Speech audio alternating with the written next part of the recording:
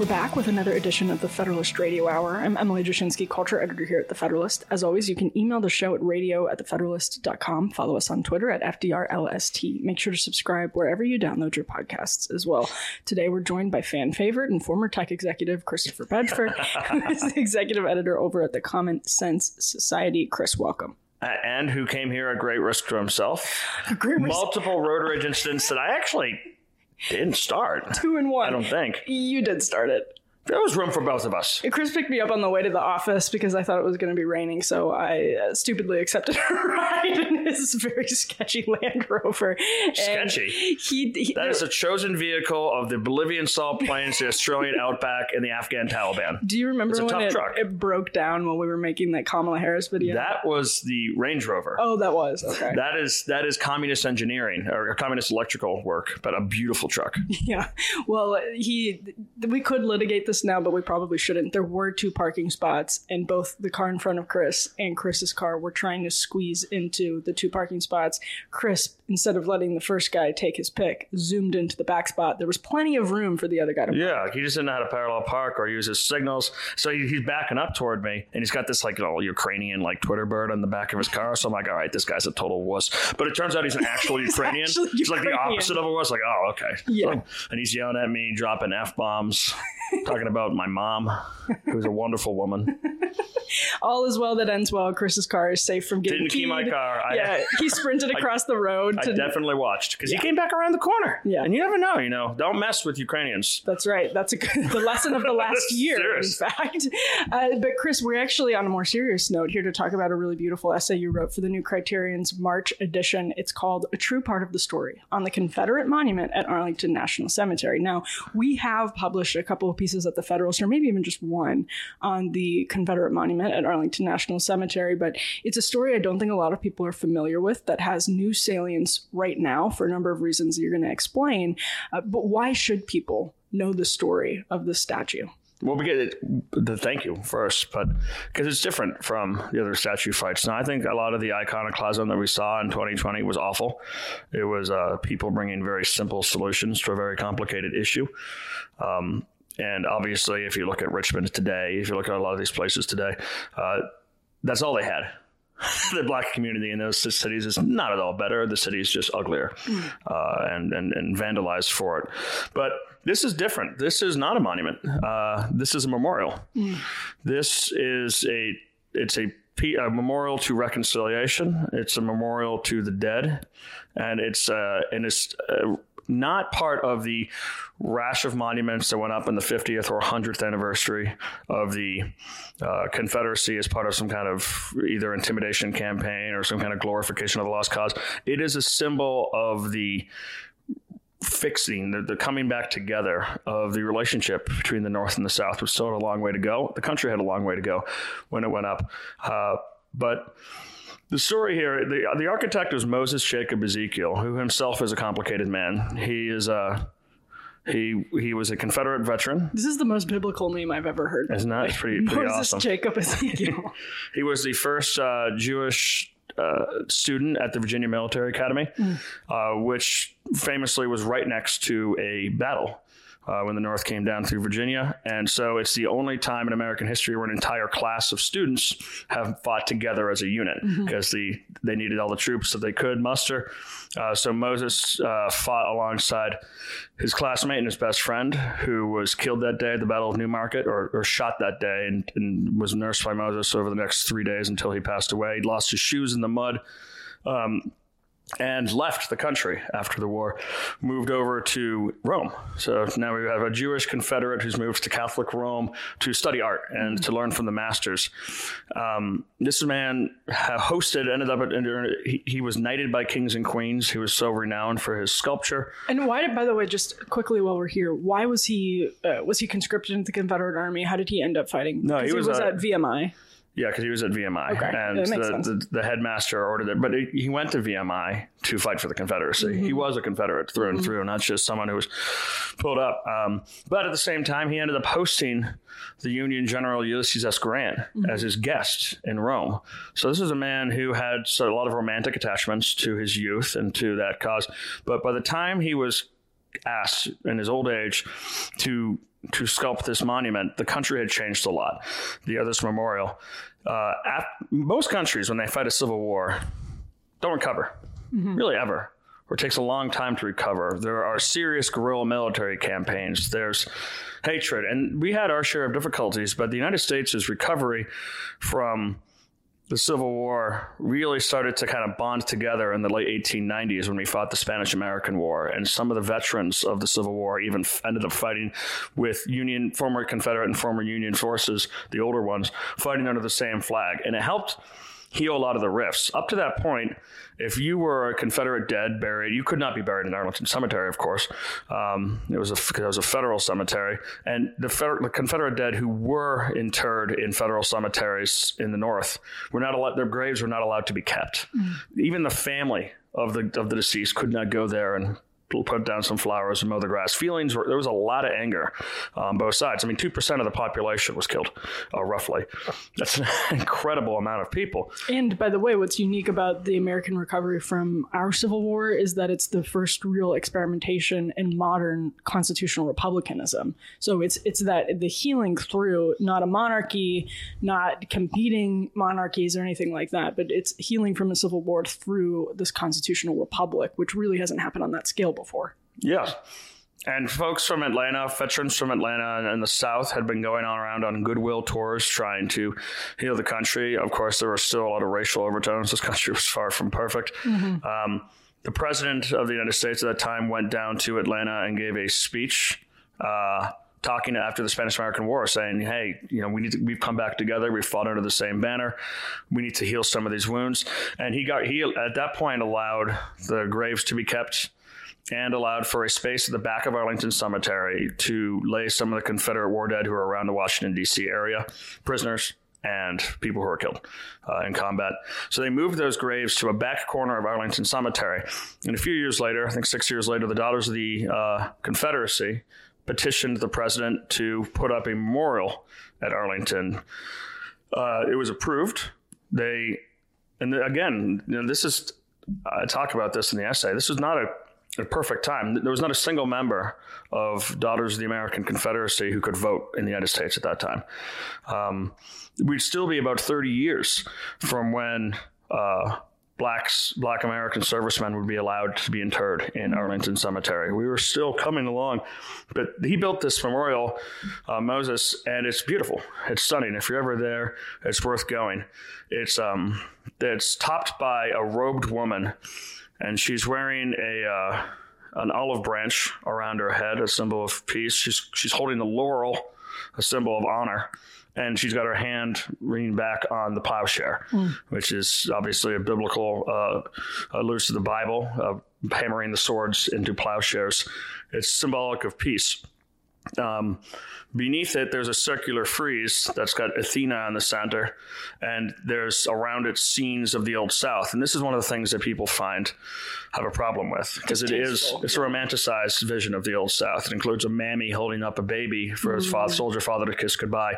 There's a statue of a slave accompanying his master to war. And I mean, he was a romantic man. He held a romantic idea of the South in his mind throughout his entire life. And that's what people are clinging to. But I'll let you ask me a question, because I want to pull up right here the poem that he had inscribed, which was from a Confederate chaplain. The poem is: "Not for fame or reward, not for place or for rank, not lured by ambition or goaded by necessity, but in simple obedience to duty as they understood it, these men suffered all, sacrificed all, dared all, and died." In the great piece in American Conservative on this, the art critic Kate B. Lee asks, who can find the wrong statement in that? This monument, this memorial, is to the dead. The sculptor himself ended up being buried there, and it's to reconciliation between the American people. It's to peace that is at the center of it. And yes, it has a romanticized vision, but a lot of us have romanticized visions of false things, and especially in our youth. And much more than a statue of Nathaniel Bedford Forrest with glowing red eyes outside of Nashville, or like something that was put up in the 60s to intimidate local black populations during desegregation. This is not like that. This is a beautiful funerary piece to a time where the country was coming back together. And for the military, which can be very ham-fisted and very pig-headed, to go back with their congressional authorization to remove Confederate aspects of military bases and try to rip this out and demolish this in Arlington without input, without really thinking through it,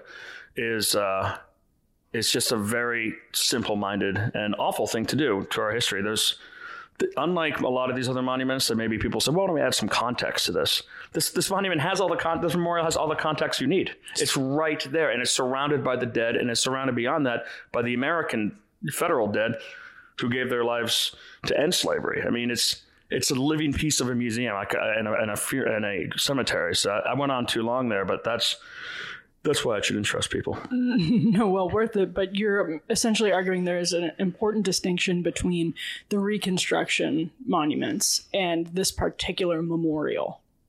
Yes, this one was not built by Southerners to throw a middle finger at the North. It wasn't built by neo-Confederates to try and intimidate local populations. It was allowed by the President of the United States to be put on a federal piece of land to pull after a period of reconciliation, to pull the nation back together and to memorialize those people who, a lot of as we well know, a lot of those people who died in the Civil War on both sides, never knew a man who owned another. Mm-hmm. Like they didn't have anything. Although they may have supported it, but right. Yeah, they might have supported it, but these people died, a lot of them without their shoes on, hungry. This is and that's what this memorial is to the future of the country and a country that's been reunited. So for the Pentagon to just go in there and tear it down would be disastrous. So explain more about what's happening on that front. What is the Pentagon? How does this process get set in motion? So the Pentagon was given by Congress in 2020 the right to review and rename Confederate bases. You've seen that with some of the bases in the South that have been renamed from Confederate generals. You'll see that in street names and bases, et cetera.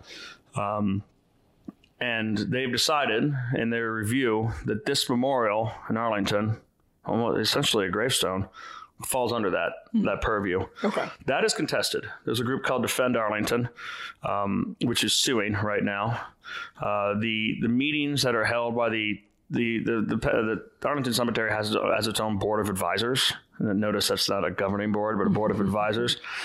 Mostly military people who, when questioned when they asked questions about this matter, were told by the officer who's just supposed to be there to officiate that there was no further discussion. The decision had been made. Mm-hmm. Witnesses were not allowed to speak at the hearing, the fake hearing that was put on.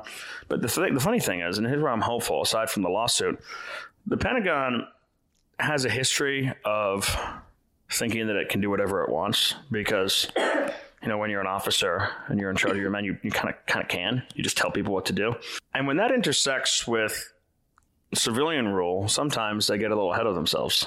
They're not used to being told no. I mean, it's like that officer telling the board of advisors, the decision has been made. How dare you question a superior officer? The problem is there's actually a congressionally approved board, the U.S. Commission on Fine Arts, that has final say over all federal civic architecture and including any changes to Arlington Cemetery. I think it was a year or two ago, the military, for example, started just moving the paths around John F. Kennedy's eternal flame. They just decided to. Some guy at the Army Corps of Engineers, which you'll notice is decidedly not the Army Corps of Architects. I don't know if you've ever seen a military building built in the last 6 years. Take a look at the Pentagon. They don't put a lot of stock in beauty, which is very unfortunate. Old military buildings are different, but they just started moving them, and they got slapped pretty hard on the hand, respectfully. But the U.S. Commission on Fine Arts is like, "What are you doing? This is a bad plan. You don't have the right to do it." But here's the deal. We see the problem that you have with these walkways, understand it. So why don't you come back with a good plan? And then we'll approve it. The Pentagon, it has reached out and talked to the commission. This issue has not come before it. So there are some commissioners who are keenly interested in this. Now, it's still Joe Biden's Commission on Fine Arts. They might not be moved to care, but it is a place that could slow this down and potentially stop it. The Pentagon just got ahead of itself. I mean, in early January, it issued a press release saying that it had already come down. Wait, so they falsely issued a press release? Yeah. So people in a panic called them, and it turned out they hadn't. How does that happen? Because they were in such a rush. It was at the same time, they'd made the decision at the same time as they were renaming bases and street names, and all of that happened. Okay. But the statue hadn't come down yet. So what do they plan? Let's say their plan goes through. What do they plan to do with the memorial? Are they moving it to some sort of museum or a warehouse? That's always what they say, right? Yeah. These things belong in a museum. Call me if you find the museum. Where are all those stunning pieces? I mean, fine, I understand maybe your city has changed. You no longer want a massive equestrian statue of Robert E. Lee on your main drag. Well, that's but Richmond. It is stunning piece of art. and so everyone's always like, we're obviously not going to destroy that because we're not the Taliban. We're going to put it in a museum. And I'm like, okay, where is this museum? Is it like Statuary Park in the Soviet Union? Is it just this place where they get destroyed? You must start taking care of your liver now more than ever. Why? Well, because the latest data from the American Heart Association indicates that adults with fatty liver were 3.5 times more likely to have heart failure than those without. The American Liver Foundation says that 100 million Americans have fatty liver, which means many people are at risk. We throw everything at our livers: cholesterol, alcohol, toxins, Tylenol, statins, cigarettes. That's why so many of us have a sluggish fatty liver that makes us gain weight and lose energy. For decades now, your liver helped you with over 500 key functions every day.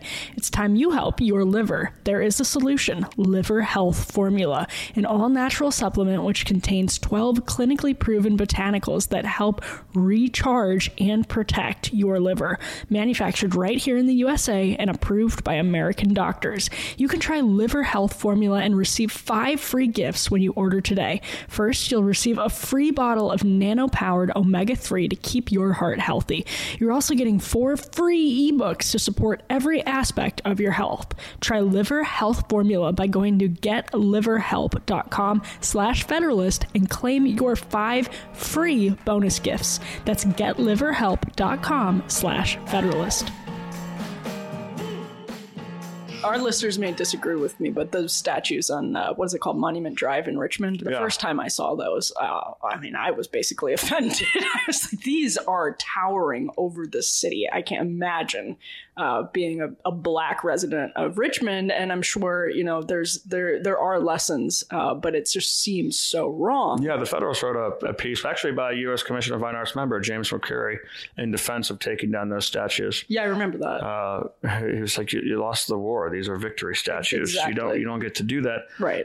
It is a real pity, though, that we have a society now that doesn't create beautiful art the way it used to. It doesn't value it. We can't even maintain the art that we have. There are some incredible sculptures out there. Some in the DC area. One, the Common Sense Society just set up a studio where he's actually in Virginia you can sign up for lessons on sculpture and art, which is really cool to have next to my office. Lucky you. Well, I was really struck. I was in San Juan, which is one of my favorite cities in the world recently, at one of the forts, El Morro, which is basically right in the city. And this is 16th century Spanish architecture, Spanish military architecture. And there's ornamentation, right? Like, imagine the level of labor. Now it's slave labor. It's not good labor, but they put tons of resources and labor into building this. It's not, in the 16th century, an easy thing to build this like giant fortress, and there's still ornamentation on it. And that's really striking when you look at, for instance, the Pentagon, which isn't a fort, but if you look at modern American military architecture where the resources are... It's modern art in general is a joke. It's a practical joke. Yeah. They're all trying to copy, and they're just completely derivative of mid-20th century works that were middle fingers to the art community and middle fingers to the critics. And these new students are so thick So dumb that they're convinced of their intelligence and they just copy it. I mean, if you ever go, I get going with a friend to London tonight.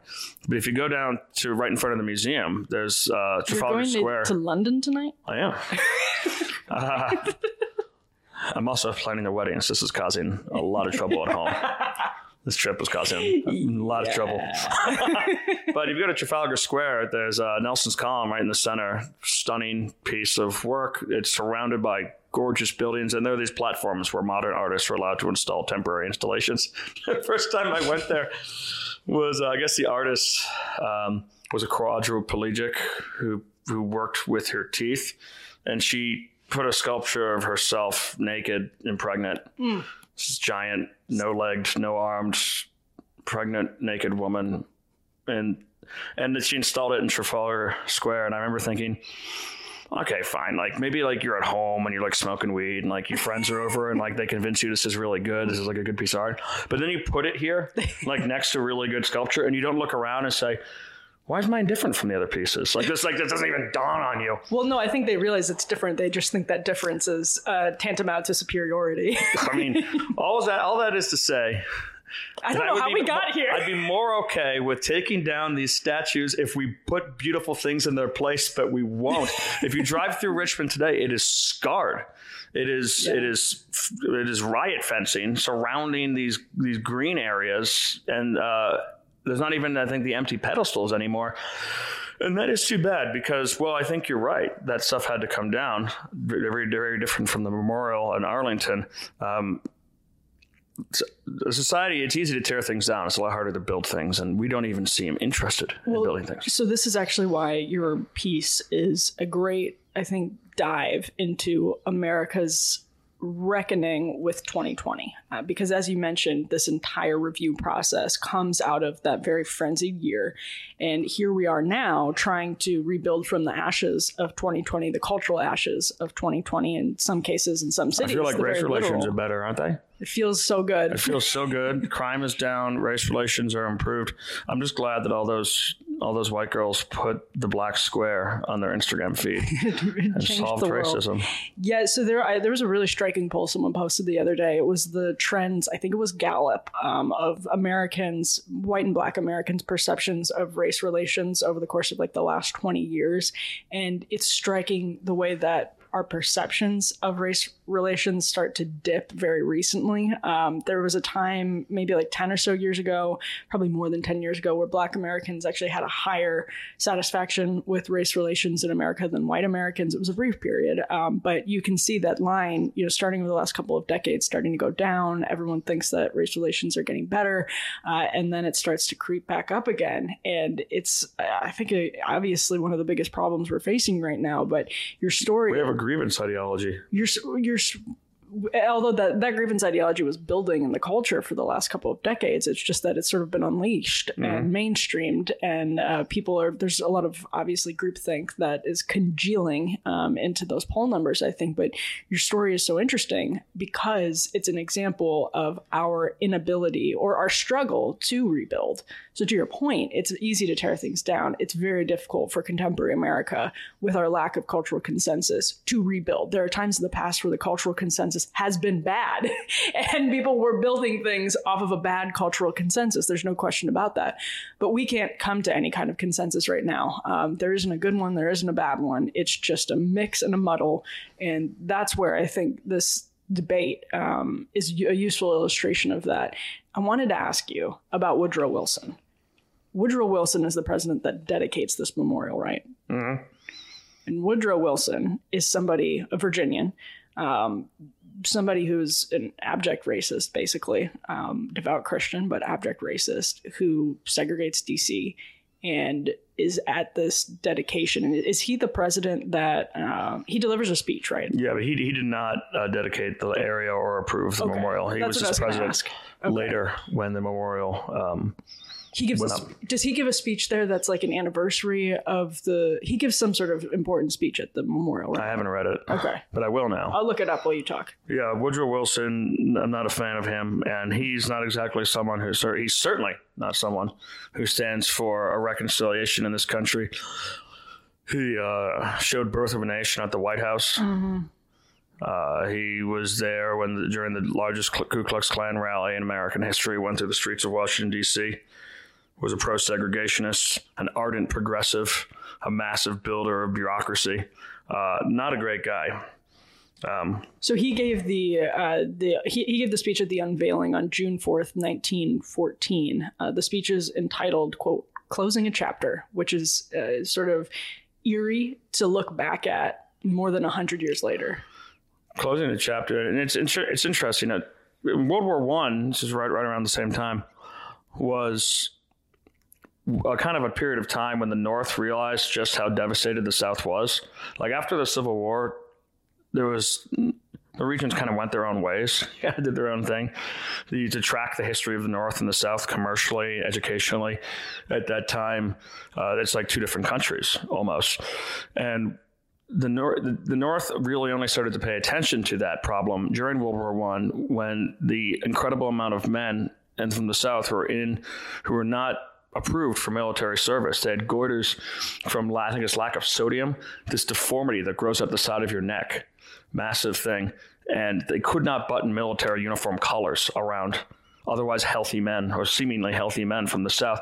And that's when the Pentagon realized, holy smokes, it's a national security threat, what's going on in the South right now, how unhealthy the people are, how behind they are.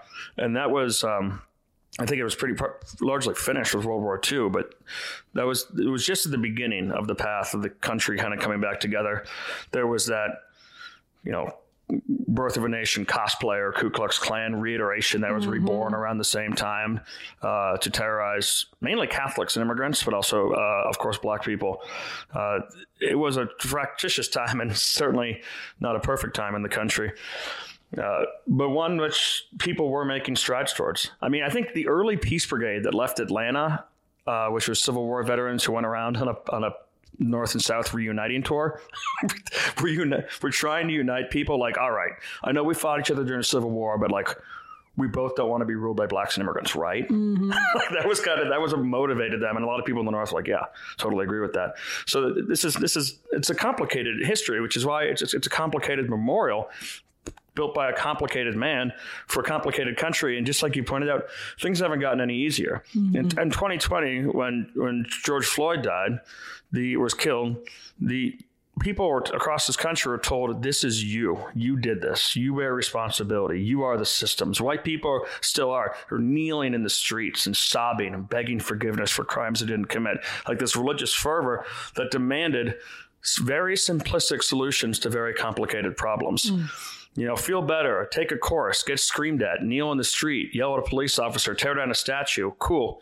Is the Black population of DC better off after those riots? Absolutely not. Right. I just got a text to pray for a friend, Bill McMorris, one of his friends. Her eldest son of 5 was shot to death in DC last night. Oh my God. This is not a better place to be. It's a more dangerous, uglier place. It's true across the entire country. And, so there was a demand for simplistic solutions to a complicated problem, and the military is still going ahead with this when there are honest conversations that ought to be had around this. Like the one that we're having. That's what I was thinking about. I've learned just from this conversation a lot and sort of thought through from this conversation a lot. And here I am quoting the worst president, arguably in American history. He says, "Now it has fallen to my lot to accept in the name of the great government, which I am privileged for the time to represent, this emblem of a reunited people. I am not so much happy as proud to participate in this capacity on such an occasion, proud that I should represent such a people." And this is a key Woodrow Wilson quote. He says, "Am I mistaken, ladies and gentlemen, in supposing that nothing of the sort could have occurred in anything but a democracy?" Now, let me skip to the end of his speech at the unveiling. He says, "Men came and sat together again in the Congress and united all the efforts of peace and government, and our solemn duty is to see that each one of us in his own consciousness and in his own conduct, a replica of this great united people. It is our duty and our privilege to be like the country we represent, and speaking no word of malice, no word of criticism even, stand shoulder to shoulder to lift lift the burdens of mankind in the future and show the paths of freedom to all the world. Show the paths of freedom to all the world. Incredibly rich, coming from Woodrow Wilson, who again was actively a segregationist on the federal level, actively saying it is our duty to show the path of freedom for all mankind. And I like that quote, actually, because it shows that the flawed fathers of the American project paved the way for a better government. They paved a way for a government that eventually came to legally respect and legally recognize the dignity of all people. And clearly nothing like this has ever happened in the course of American history, or in the course of world history on this scale. And that statue is part of the story. Yeah, and while he was dedicating that statue, he was preparing to send black men to fight in Europe, to liberate Europe and die for the American cause, and not be buried in Arlington Cemetery. Exactly. But there is something in that that's really also worth talking to, how incredible it was that we got through the Civil War at all. The fact that when it was done, the South sent senators and congressmen back to D.C.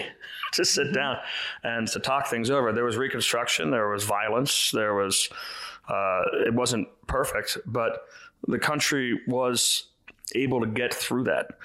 And it took a long time. It took some healing, but most countries don't have revolutions that are successful. We had a revolution that was successful. We wrote a self-governing document that, worked pretty well for about 200 years. I don't know how much it is right now. Well, that's bleak. Yeah. We survived a civil war that Lincoln predicted just a generation after the last of the revolution had died off. Right. 100 years later. That's the last veterans and some people who'd fought passed away.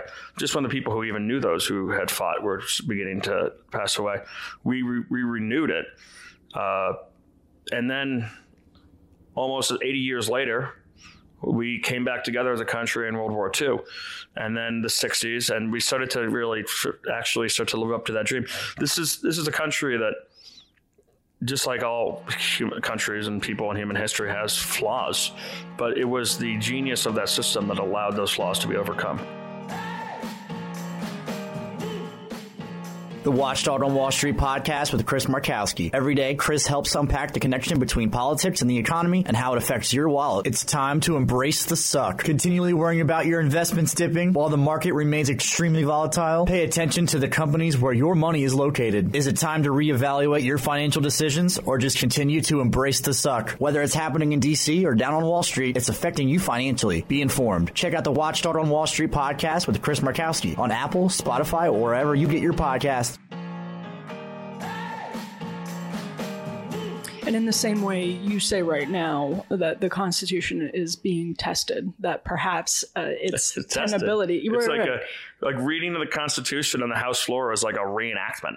It's a dead document. Well, my point was going to be that you could have said, and people were saying the same thing, not just in 1812, but during the Civil War, during all of these trying periods in American history, during the Civil Rights Movement, et cetera, et cetera. And we are here today. We still have a peaceful and prosperous, on the whole, relative to the scope of human history. We still have a peaceful and prosperous country for the most part, although that feels, I understand, shaky, and there's a lot of anxiety in the country.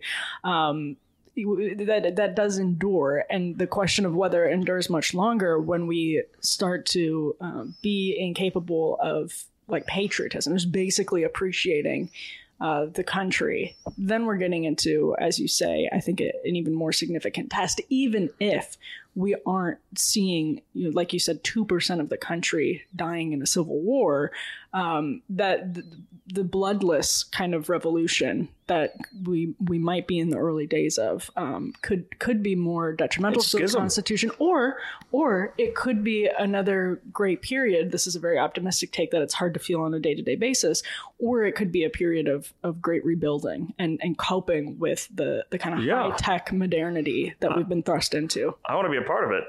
Marion Smith, our president of Common Sense Society, said an interesting thing yesterday. I was talking to him about the schism that's taking place right now in the Catholic Church under the surface. And he said, well, there's a schism in everything. Everywhere in the world, you look in Western civilization, there's schism. Not just the Catholic Church, not just the Baptist Convention, the American people, the cities and states. are breaking apart families.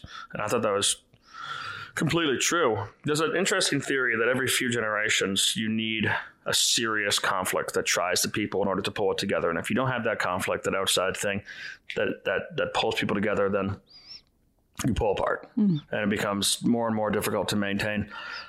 We had that, the American Revolution, Civil War, World War II, and it almost had it with 9/11, but it didn't come to pass. There was a couple of weeks, but there wasn't the feeling of shared sacrifice. That brunt was born very narrowly. It was narrowly borne on the shoulders of the American working and middle class, and completely ignored largely by our political leaders. Right. Not ignored, but not shared by them. George W. Bush famously said to be patriotic, go out and shop. It's just, so we almost had it, but we don't have that moment. So I do think that it would take some kind of a serious thing. I mean, COVID could have been it, but instead people turned it into very partisan things. People turned on each other, and we ended up with, instead of something that pulls people together, we're all in this together. We ended up with churches being raided by the police, schools refusing to educate children, and neighbors informing on each other, like the exact opposite, like a further pulling apart. And then the country largely being united in disgust with police killings could have been something, but instead that was used to hate white people. Well, yeah, and promote the 1619 Project in public schools around the country. And it's possible that decades from now we look back on the pandemic and we see that it snuffed out the flames of wokeness. That what came out of the pandemic were these like 4 or 5 very trying years, but ultimately our institutions reverted largely to that question of neutrality, or to that theory. Or that, let's say, that ambition of neutrality, which is not always recognized. And surely if we're looking back decades from now with that conclusion, we'll be facing different problems we can't even anticipate. But it's possible. I'm just pessimistic, and maybe you are too. Yeah, I'm very pessimistic. I mean, how many people know anything about students these days know anything about Washington and Jefferson, aside from that they were slave owners? Mm-hmm. Did they know that these were two of the most brilliant and selfless men in human history, who helped create the document and later fought for it in the government that ended up ending slavery?